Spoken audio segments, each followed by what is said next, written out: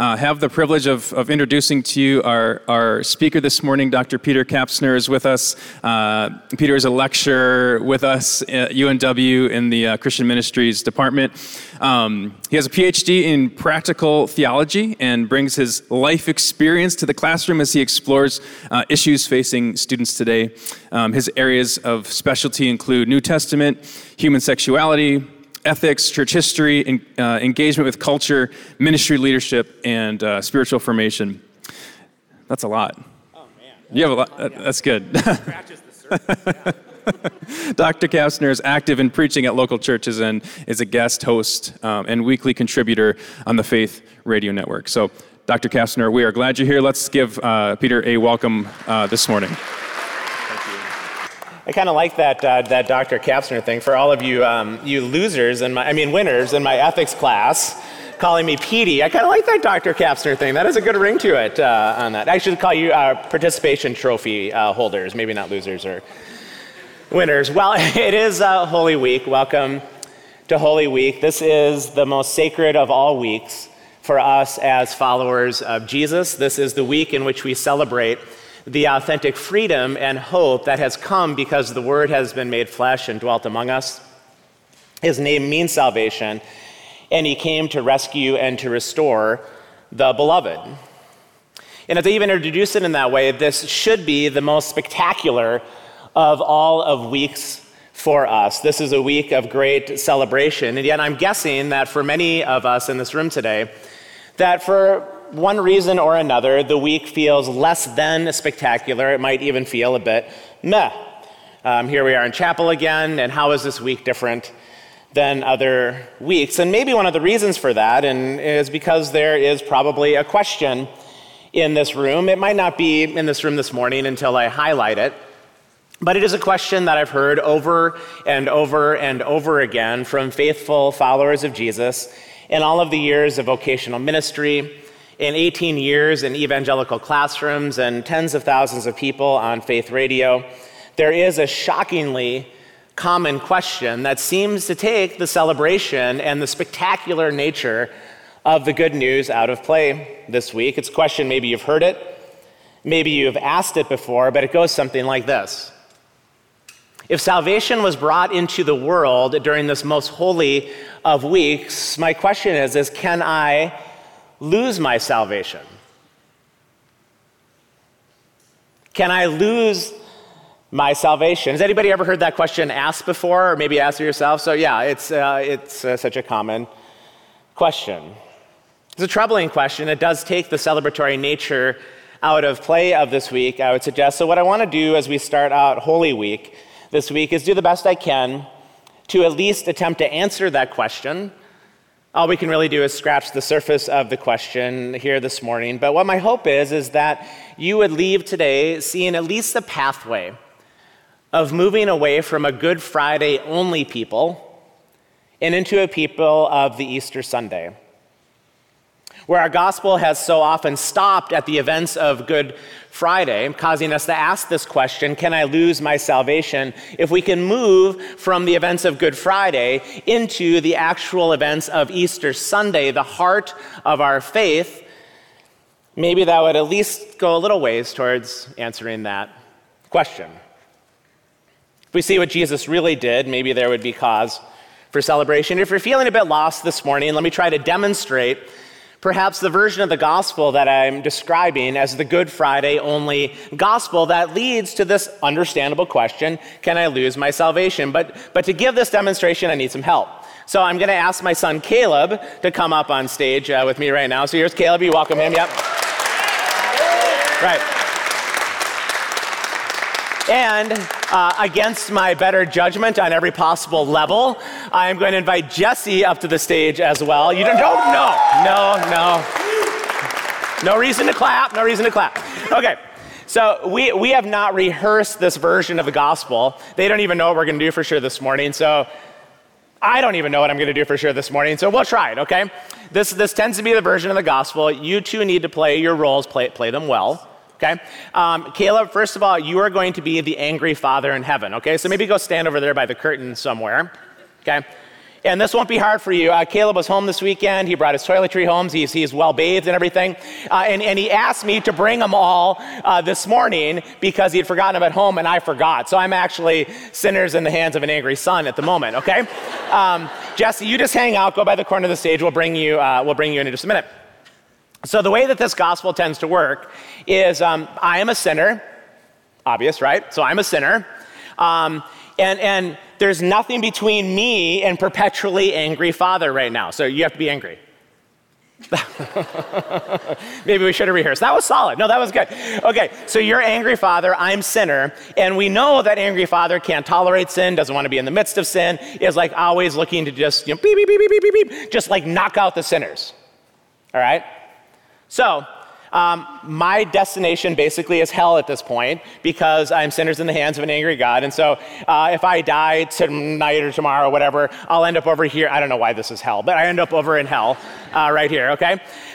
So I need to do something about this. And what I've been told that I can do is after being sort of scared a bit by a question, if you died tonight, do you know where you would go? And I was like, holy smokes.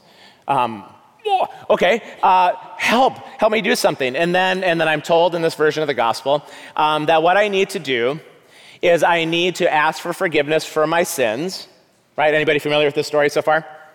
Okay, ask for forgiveness for my sins, and if I'm willing to ask for forgiveness of my sins and believe that, well, I don't know why I'm pointing at you yet, believe that Jesus took the blow from the angry Father in my place, that then there's good news in that, and I'm not going to go over there to hell, I'll go to heaven. I mean, we sang so beautifully, so this is heaven. This is the angelic choir over here, and this is heaven, okay? So I really don't want to end up over here in hell. I really want to end up over here in heaven. But currently, I'm sinners in the hands of an angry God who's beep, beep, beep, beep, beep, beep, sending me this way because, like, I stole my sister's cookie when I was 5, so there's the chasm, right?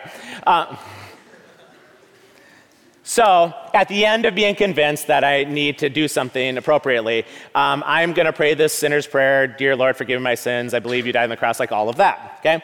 And what happens, here's the good news, is I get my Jesus shield. Okay, so this is now bring Jesse into play. So now I'm still basically a complete and total disaster, okay? But the good news is I have this imputed righteous Jesus shield thing going on, okay? And so the angry Father can't actually see me. He can only see Jesus. I got my shield. Yay! Right? But then here's where the problem comes in, and this gets to be the origin of the question, is that I feel such relief on that Wednesday night after youth group after I got my Jesus shield. But what happens by like Friday is all of a sudden, I'm sinning again. And then Monday, well, let's just use an example, okay? I'll try to use an irrelevant one so that you don't feel uncomfortable at all. So let's say it's pornography. Irrelevant. So I got my Jesus shield on Wednesday, and on Friday, I'm doing pornography again. But I'm like, okay, I think I'm still okay. And then on Monday, it's like, did pornography. And then on Wednesday, I'm like, I will never do it again, Lord. And I go all disciple Peter, I will never deny you. And then by Friday, cock-a-doodle-doo, here I am again. And I'm like, whoa, and pretty soon, the shield is chipping away a little bit, and I don't really know. And then after a month and 2 months and 4 months, feeling ever defeated according to my moral intentions, and I always make these big promises. I won't ever do it again. I'll get in accountability groups. I'll text my buddies. And then here we are again, and I start feeling defeated after all this time. And as I do, I ask the question that is the most pervasive question I get asked in all of evangelical Christendom. Can I lose my salvation? 30 years in vocational ministry, 18 years in the evangelical classroom, tens of thousands of listeners on Faith Radio. Can I lose my salvation because I'm still sinning and I step outside of the Jesus shield, and now I wonder, I think I'm going back this way. What can I do? So then I pray the prayer again. Woohoo! And I've prayed that magic prayer some 13 times in my life to try to keep my Jesus shield in play, because I'm terrified that I'll end up there and not there. Okay, thank you for your demonstration, all right? Okay.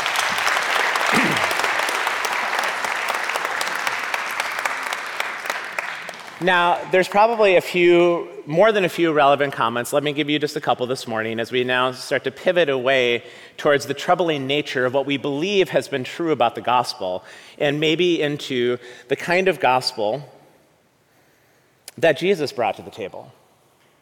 If we could somehow rewind ourselves back through 2,000 years of theological history and let Jesus emerge from the shadows of the theologians who have told us about this version of the gospel, what might he say in that fourth decade of the first century? Because there's a bit of a problem. I don't know if you've noticed the problem with this version of the gospel, that just because it's common doesn't mean that it has appropriated all of what is going on in the scriptures. Here's some of the problems. If that sinner's prayer did what it was promised to do, then you cannot lose your salvation, right? I mean, that's one option, right? Which then functionally means I can pray that prayer after being afraid for 30 seconds on a Wednesday night and decide to become a pirate for the rest of my life, and it doesn't matter. I can pillage and plunder. I don't know how to do those things, but I can pillage and plunder for the rest of my life, and it does not matter because I cannot lose my salvation based on a 30-second ritual that I did on a Wednesday night to get my Jesus shield.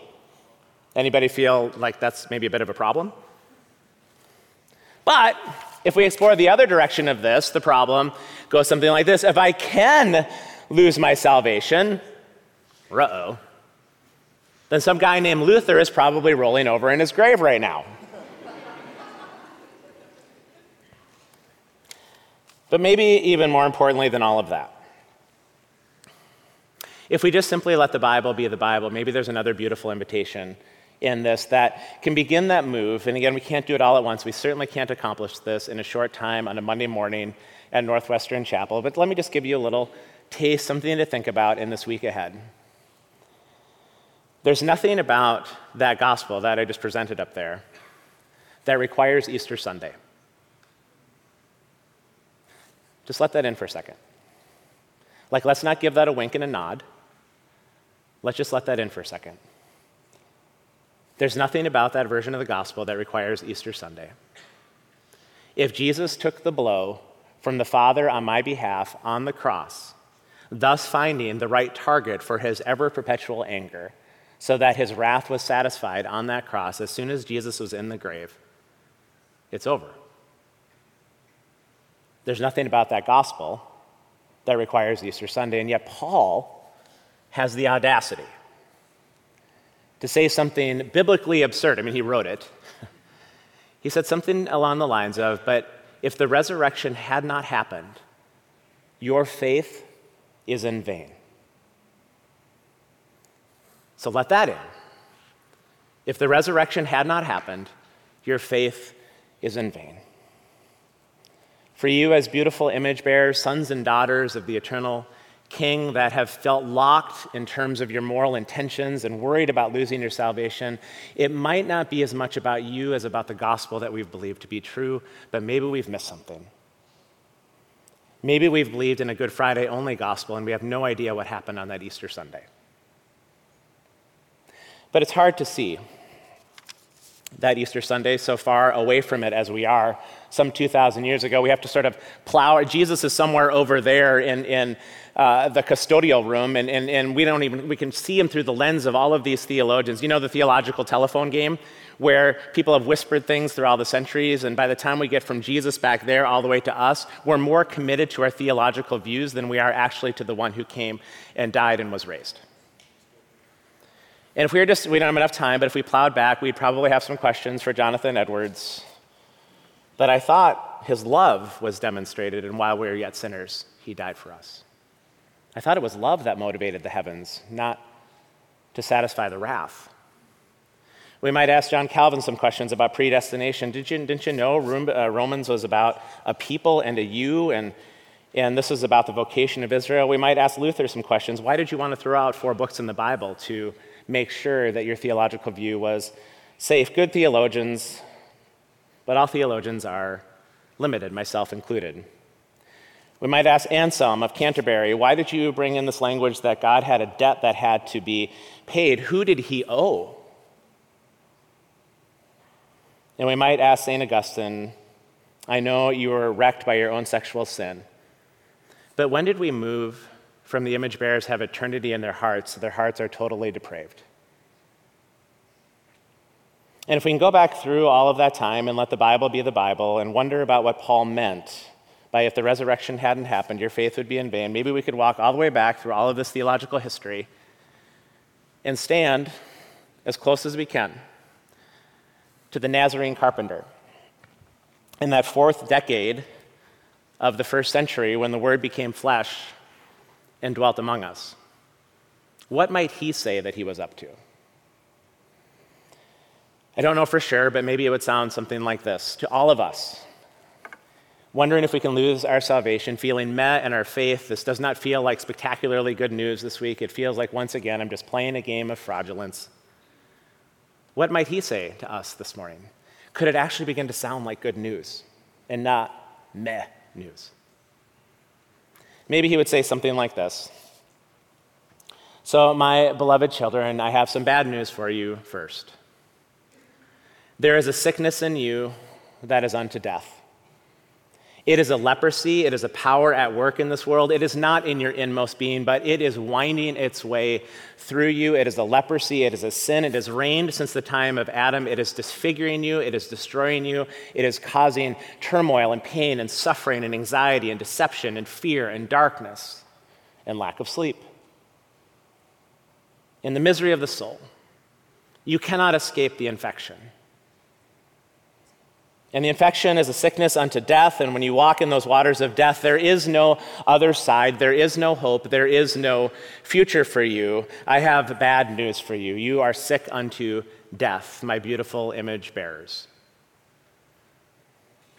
But I have good news for you. Love has opened up the heavens. Love has opened up the heavens. Not an insecure God who needs his name somehow restored to honor as if God is worried about that. Not some perpetual anger, because in the text, the anger of God is always a passing energy at the end of a long process of wooing, and it's motivated by grief. God's primary posture towards us is love.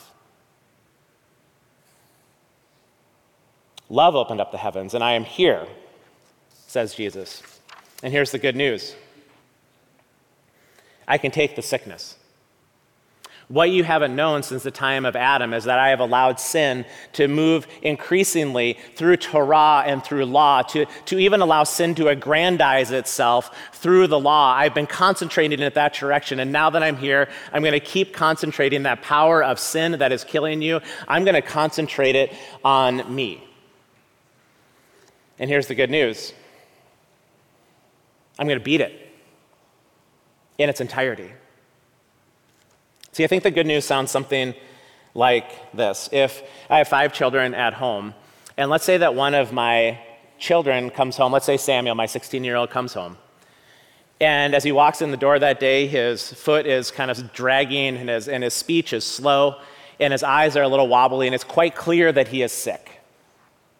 And we take him after a series of tests and appointments. We take him to these doctors, and the doctors say, here's the deal. He has an inoperable tumor on his brainstem, and he's going to die. Do you think for a second as his father, and we were like, yeah, that's right. I'm pretty mad at you about it. Who can help stave off my anger? I would be moving heaven and earth out of love to save my child. And if that meant that I could go to the operating table and I could take that tumor into myself so that my son, my beloved son, could be set free, I would do it in a heartbeat.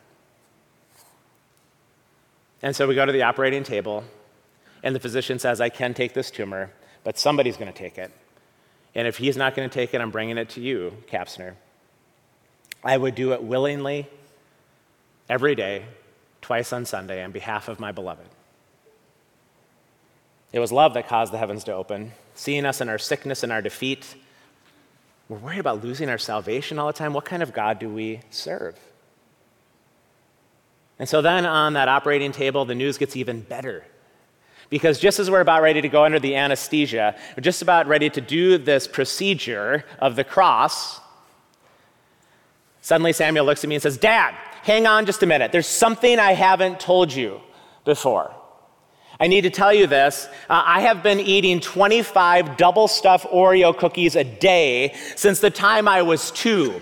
You didn't know it, but that chemistry experiment that is the Oreo cookie has caused my cells to mutate. I am the reason why I have the tumor. This has nothing to do with you. I am the cause of that. Don't take it. This is mine." And now if we just let the Bible be the Bible, we might read something absurd and profound, that where sin abounds, grace abounds all the more. And in that moment of confession, I might look at my son and say, "I know." And maybe even with a smile, I would still take it. Not begrudgingly, willing to walk in those waters of death. But there's even better news than that. Because in taking that, I've set my son free. But what the cookie didn't know, and what the powers of darkness didn't know, is that I had the quality of some kind of blood that could come out the other side. If the resurrection had not happened, your faith is in vain. It means that sin still reigns, and it even conquered the Son of Heaven. But the good news is it does not reign. He has been raised. The tomb is empty. Sin and death has been defeated forever and ever and ever. For the heavens have opened and love has come, and the one took it all into himself because he knew he could beat it. That tomb is empty. So I was saying death could not hold you. The veil tore before you. You silenced the boast of sin and grave.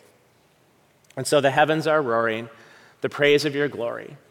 For you are raised to life again, and you have no rival, and you have no equal. Now and forever, God, you reign. And yours is the kingdom, yours is the glory, yours is the name above all names.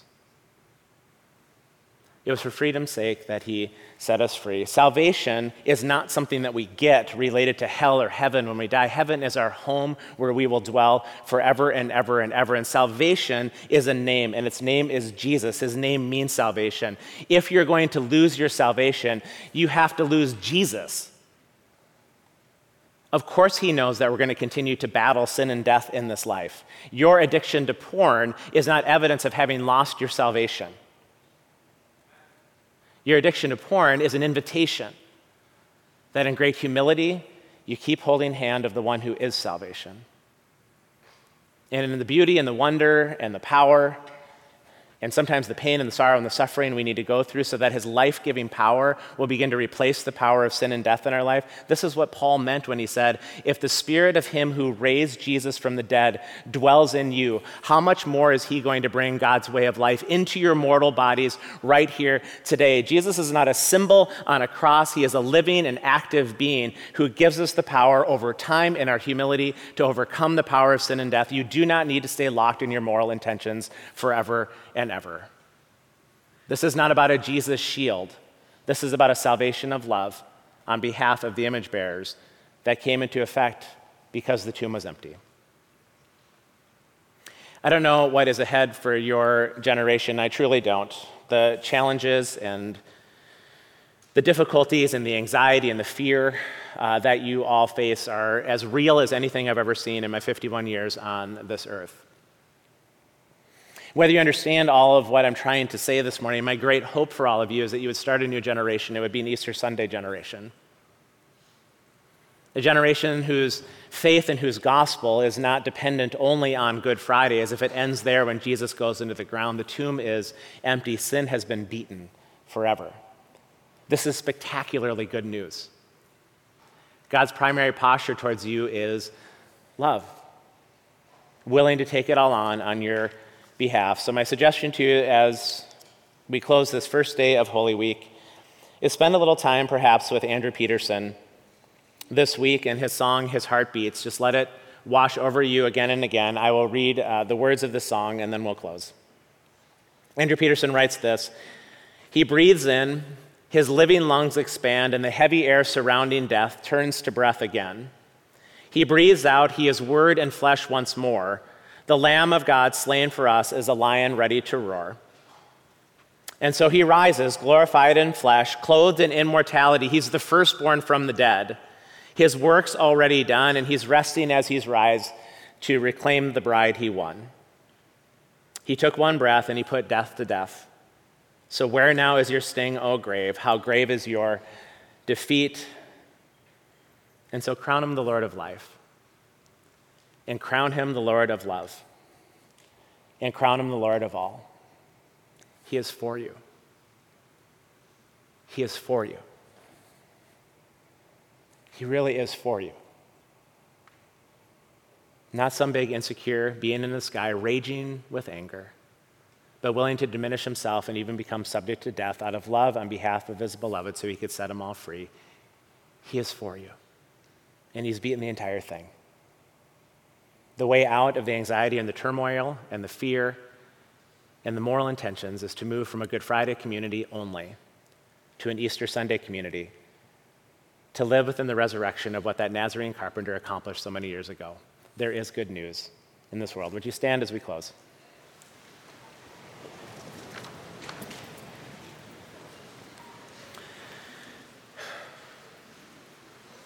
God, in whatever and however we're thinking about all of these things, I just ask that by your Spirit you would move and lead and guide among us to set forth a generation of people who know what it means to live within the resurrection life that you provided.